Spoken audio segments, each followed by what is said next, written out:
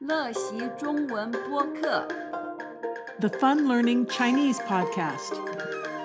Join me and my Chinese tutor as we explore everyday Chinese vocabulary in ways that make sense to an adult learner. Hello, my name is Laura. Today we are going to talk about how to say something will be happening soon. 快发生的事情 I first learned about the character 快 as meaning fast. Another common use of it is to mean soon.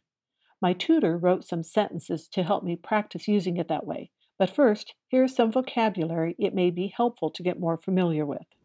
冰箱食物汽油遥控器电池烤皮包花光洋装缝制生气马拉松比赛终于 Now the sentences.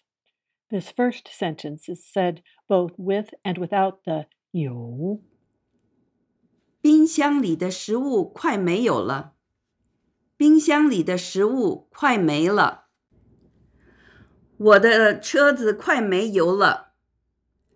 遥控器的电池快没电了。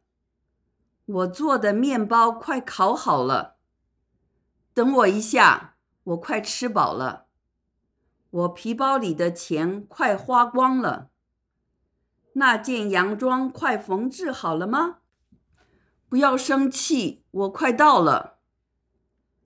我等你好久，都快要睡着了。赶快坐下来，电影快开始了。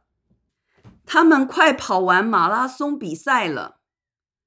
你终于快完成你在写的书。